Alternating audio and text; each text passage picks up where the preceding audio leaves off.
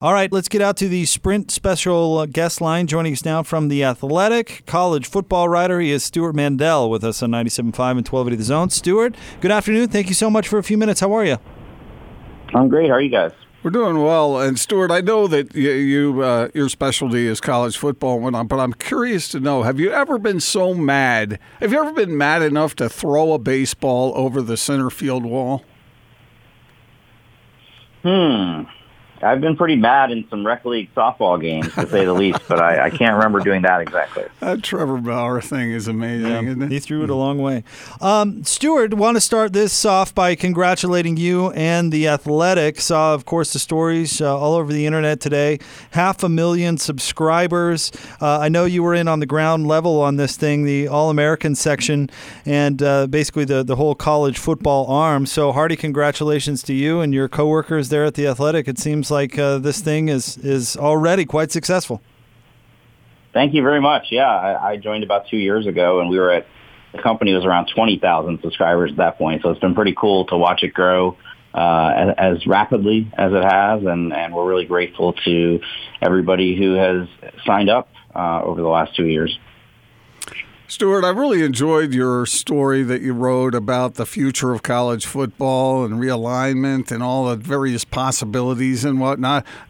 Man, you really did a lot of research on that. I compliment you on that as well. Thank you. We did a whole series last week on called Realignment Revisited, just because I knew from my interactions with fans that it's the one topic.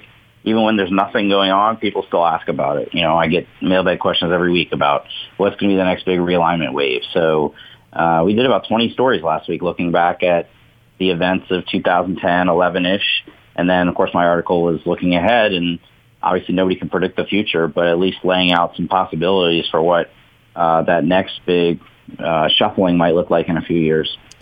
So if/when that happens, the next realignment shuffling, what is going to be the driver behind that this time? You know, we were so familiar with the television money and that sort of thing the last big time.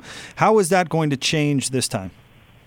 Well, television money will always be what these schools are thirsting after, but what's changed, obviously, is, in 2010, 2011, the philosophy was still very much about how many cable households can you deliver, because everybody was either had just started or was about to launch a conference cable network. And cord cutting has progressed rapidly since then. ESPN's lost about 15% of their subscribers, but streaming services are taking off. And so I know that the commissioners who have TV contracts coming up in 4 or 5 years are drooling at the possibility that it won't just be ESPN and Fox bidding on your deal. It might be Amazon, it might be Hulu, it might be Netflix. So I think the driving factor there will be what's the most compelling lineup of games on a weekly basis you can tell these companies that you're going to be able to provide, whether that's better non-conference games, better conference games. And in that case, as people said in the article, it's not so much about geography or market size, it's just which brand names will make our product the most compelling. I thought that was interesting when you mentioned Disney, that Disney usually doesn't get involved in things unless they think they're going to be serious about it. And you're right, that's just going to drive the money up. And colleges, if they play this smart, are just going to make more and more money. Yeah, and you look at right now, the Big Ten, which did their deal with Fox and ESPN 2 years ago, and they're now distributing to their schools over $50 million each, which not long ago would have been a lot for the whole conference to make in a year. And yet, I talk to people whose jobs is to study TV rights for a living. They help consult the conferences on these things. And they say relative to the NFL and certainly the NBA, which college football is actually more popular than the NBA, their TV deals are still undervalued. And part of that is that they do sell them conference by conference. They kind of sell them piecemeal, whereas the NFL has one TV deal, and if you don't get it, if you don't win it in whatever year that's coming up, you're not going to have another chance for however many years. So one of the scenarios I threw out, I don't know how realistic it is for the whole Power Five to come together and sell all their games collectively. But whatever the case may be, I do think that all parties agree that there is more money to be made. In fact, that they've been leaving money on the table. From a Pac-12 perspective, what are some likely motivations for them? And if, are they going to be looking to expand or stay put, or where? And Larry Scott has been aggressive in the past. How does he play into all this? Well, I think the first question that we don't know the answer to is, will Larry Scott still be the commissioner in 2023 when they'll be doing these deals? He's obviously has, you would say his share of critics, but it's really the whole conference. Fans are critics of his. So will he be the one leading that, or will it be somebody else? And then what will the presidents, the presidents of the Pac-12 have for the most part been fairly conservative, though. When he first got there, he convinced them to make that really ambitious run at Texas and Oklahoma. That was signed off on by the president. So they are still in a position, they're in much the same position now that they were then, where they've fallen very far behind the other leagues. And I think that if it is him, that he will want to do something aggressive again to try to add value to that conference. Because right now, the 12 schools that they have, there's a couple big brands, obviously, USC being the most notable, but this is not like the Big Ten or the SEC, where TV networks want to show half the teams or more on a given week. They're really only interested in those top 2 or 3 programs, and most of the Pac-12 just doesn't draw eyeballs nationally, even when they are fairly, even when they are, relevant nationally. A real twist, Stewart, in your story that I think most people don't really consider was not banding together, rather splitting apart. And you talked about various marquee football programs, schools that might have a lot of value without having to drag the Washington States or the Oregon States or the lesser teams in their conference along with them. Most people think of independence as being a negative. You're saying that potentially under certain scenarios it could be a big boon for various teams, various schools. One theory is that because of the changes in technology and the fact that you aren't necessarily going to have to sell your rights through a middleman going forward, that a Texas or an Oklahoma or maybe even a USC could try to go the independent route. Obviously, Texas already has its own network. Would they be able to pull that off? Would they be able to put together a compelling enough schedule? That's a good question. And then, people are always talking about, well, the Power Five is going to break away from the NCAA. They're going to do their own thing. Well, if something like that happens, I don't think it would be the whole Power Five. I think like you said, if I'm USC, if I'm Ohio State, if I'm Michigan, and I'm looking to just purely maximize my profits, I'd be better off playing a schedule of just those teams and not, Purdue or Illinois or Oregon State or any number of those schools that aren't really moving the needle. So that was one scenario I threw out there as well.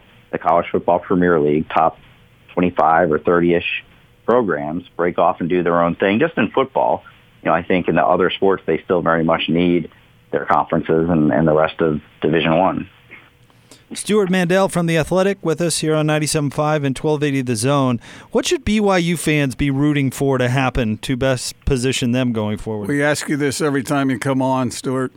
Yeah, I don't have and I have the same answer I've always had for the most part. But, obviously if the Big 12 or the Pac-12 decide to expand in this next go-around, I think BYU will always be one of the first schools mentioned. I mean, at the end of the day, they are a Power 5 program in terms of fan support, stadium size, TV ratings, in every respect. They just don't have the affiliation yet.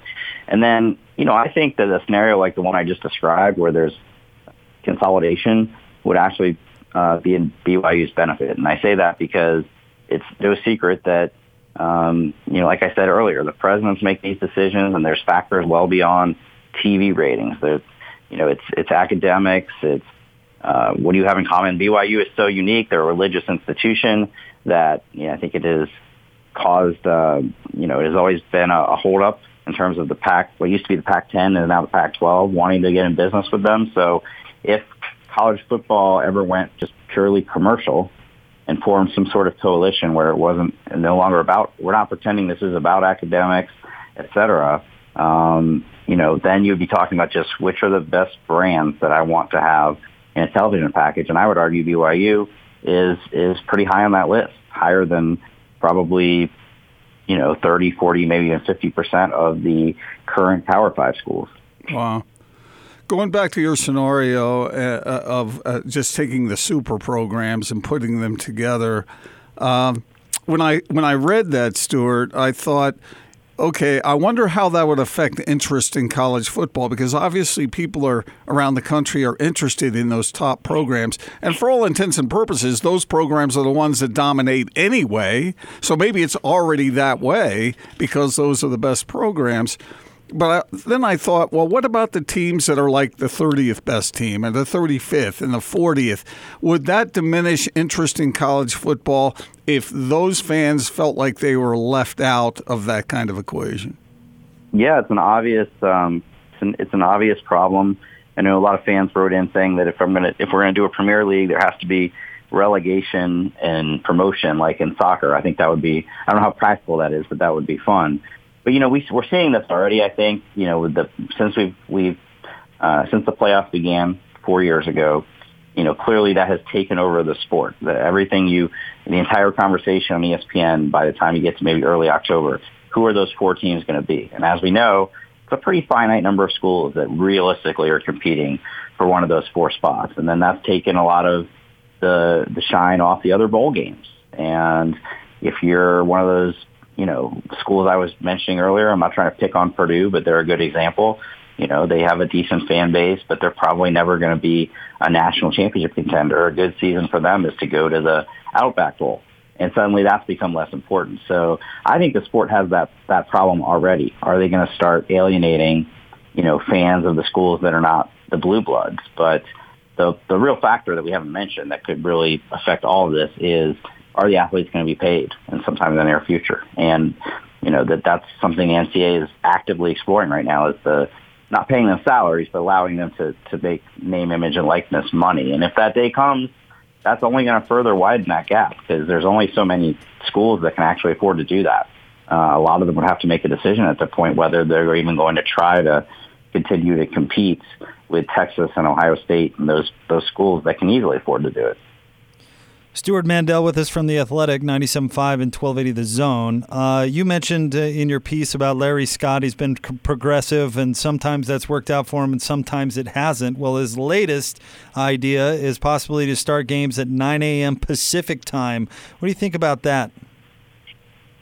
I have mixed feelings about it. I can see why. When I first saw it, I thought that's crazy. There's no way they would ever consider that. Then it became apparent that they are serious about it, and that some of the coaches support it. Now, I think we can all agree that would be the worst thing that could happen to the fans who are actually attending the games.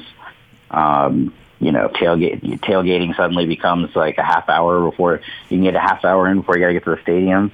But I think one of the biggest frustrations with the conference and with the fans right now is the lack of exposure. The Pac-12 network is not in enough households, and 10:30 games kick off at 10:30 p.m. Eastern, and fans, on that half the country are asleep. So I don't think there's any question it would help with exposure if those games are on at the time of day when the whole country can watch them, and when they're not going head-to-head with the SEC game on CBS and the big ABC primetime game, whatever that may be in a given week. So the question becomes, who are you looking to serve more, TV viewers in Oklahoma or your own fans who go to the games? I think you got to be very, very careful about that. You don't want to alienate your own fans for the purpose of getting higher TV ratings. That's a great point, Stewart. And with the way attendance has been declining, what is it, down 10% over the last while or so? I mean, that's got to be some concern to the schools. Yeah, I mean, it's. I think this past year was the lowest average attendance in about a decade. It's been trending that way for a while. Now, John Wilner, my friend at the Mercury News, does a great job covering this and is very much pro 9 a.m. kickoffs.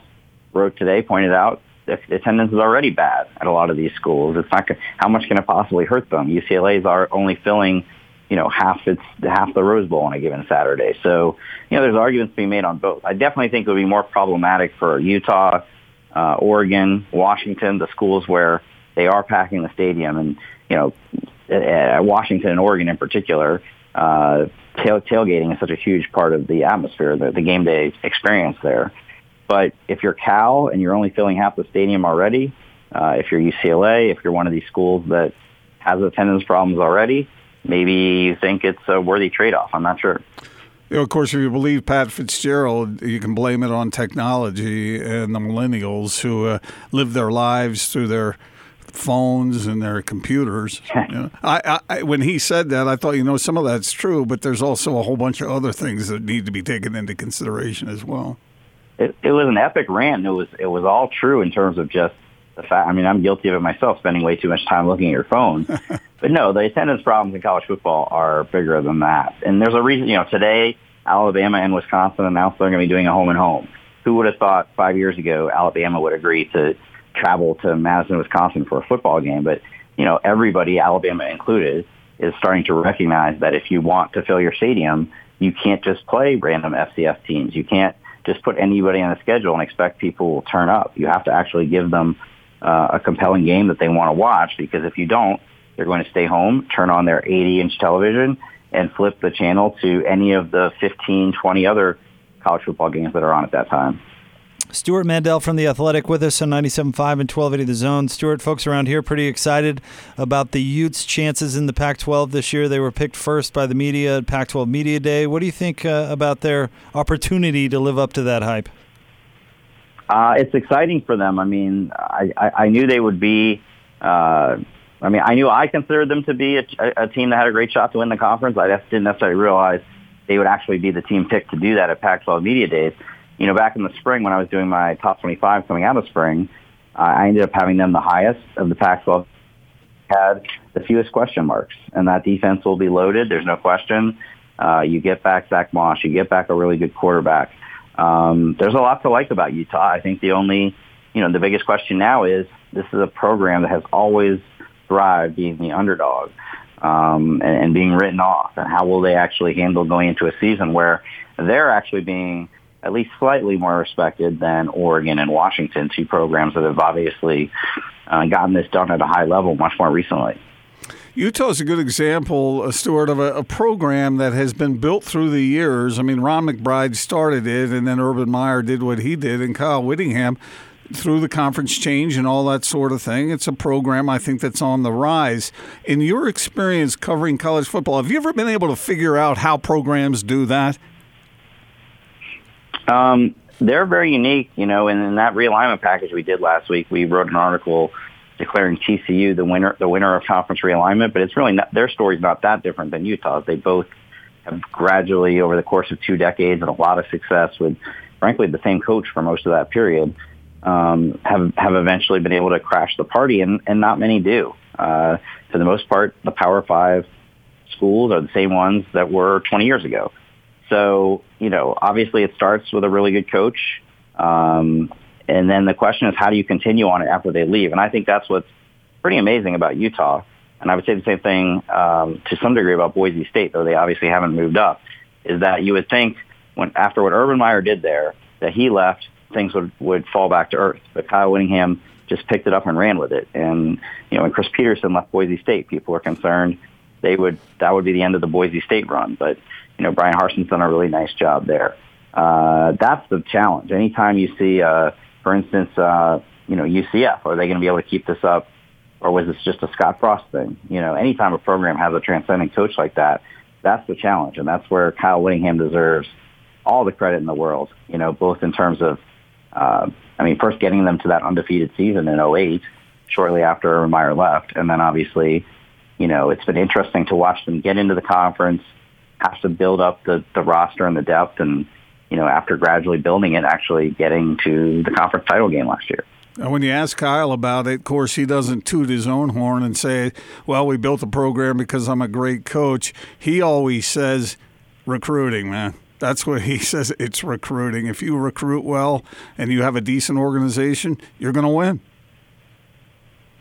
He should get a lot of credit because, look at the constant the churn he has had over the last several years over offensive coordinators. It's not one of these staffs where everybody's been in place the whole time. There's been a constant turnover on his staff, and they changed conferences, and the success has continued. So obviously that starts with what he has instilled there. I think one of the more amazing things is that, you think about programs in the country that always have good defenses, that never have a slip-up on defense. It's basically, Alabama, a couple other Clemson, and Utah. they'd never have a year where, they're not that good this year on defense. Now, they've obviously had problems on the other side of the ball, but the pipeline or the assembly line he's built on defense is pretty special. Real quick before we let you go, Stewart, we got the news from The Athletic a couple months ago that Chris Camerani was going to jump on board to cover the University of Utah. Any chance The Athletic will expand in the future, maybe to cover the Cougars or the Aggies? I'd love to do that, especially BYU, because we know they have such a large and rabid fan base. We've gone from my first year, there was only one college beat writer in the whole company, Ari Wasserman, who covered Ohio State for the Cleveland site. Then by the next year, we had, I believe, 18, and we're going to go into this year with 30. So we're expanding. We're trying to expand as quickly as we can. It takes a long time. So if we didn't get to them this year, hopefully we get to them next year. So, Stewart, have they given you kind of the liberty to build this thing out and use some of your thoughts as far as getting this thing where it's going?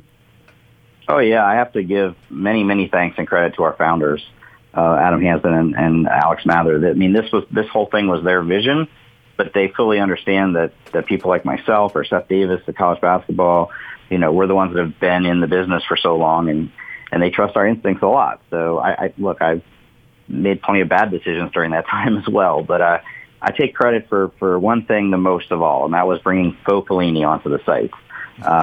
That has paid off big time. His columns continue to amuse me to no end. But no, they've been great. If anything, it's hard to keep up with them because they are so ambitious. I didn't think we'd be anywhere near 30-something beat writers at this point in time, but here we are. It makes the off seasons very interesting. That's for sure. Well, congratulations on all of your success. Really enjoyed your piece. Would encourage all of our listeners to go read it. 5 Scenarios for the Future of College Conference Realignment. Stewart, thank you very much. All right, guys. Thanks so much for having me. Stewart Mandel joining us here on 97.5 and 1280 The Zone. Does a great job at The Athletic. Yeah. And, I thought that he underscored what's going on with the Utes pretty well there, and with a great compliment to the leadership. And, of course, he joined us on the Sprint special guest line. Customers can get the fantastic iPhone X for 50% off with Flex Lease. Visit the local Sprint store near you. We'll talk about a few things Stewart had to say coming up right around the corner as we continue to talk college football as camps open this week, Gordon. Pretty crazy. Football almost here. Reporting tomorrow in some cases? Indeed. So it's coming. We'll have more straight ahead, 97.5 and 1280 The Zone.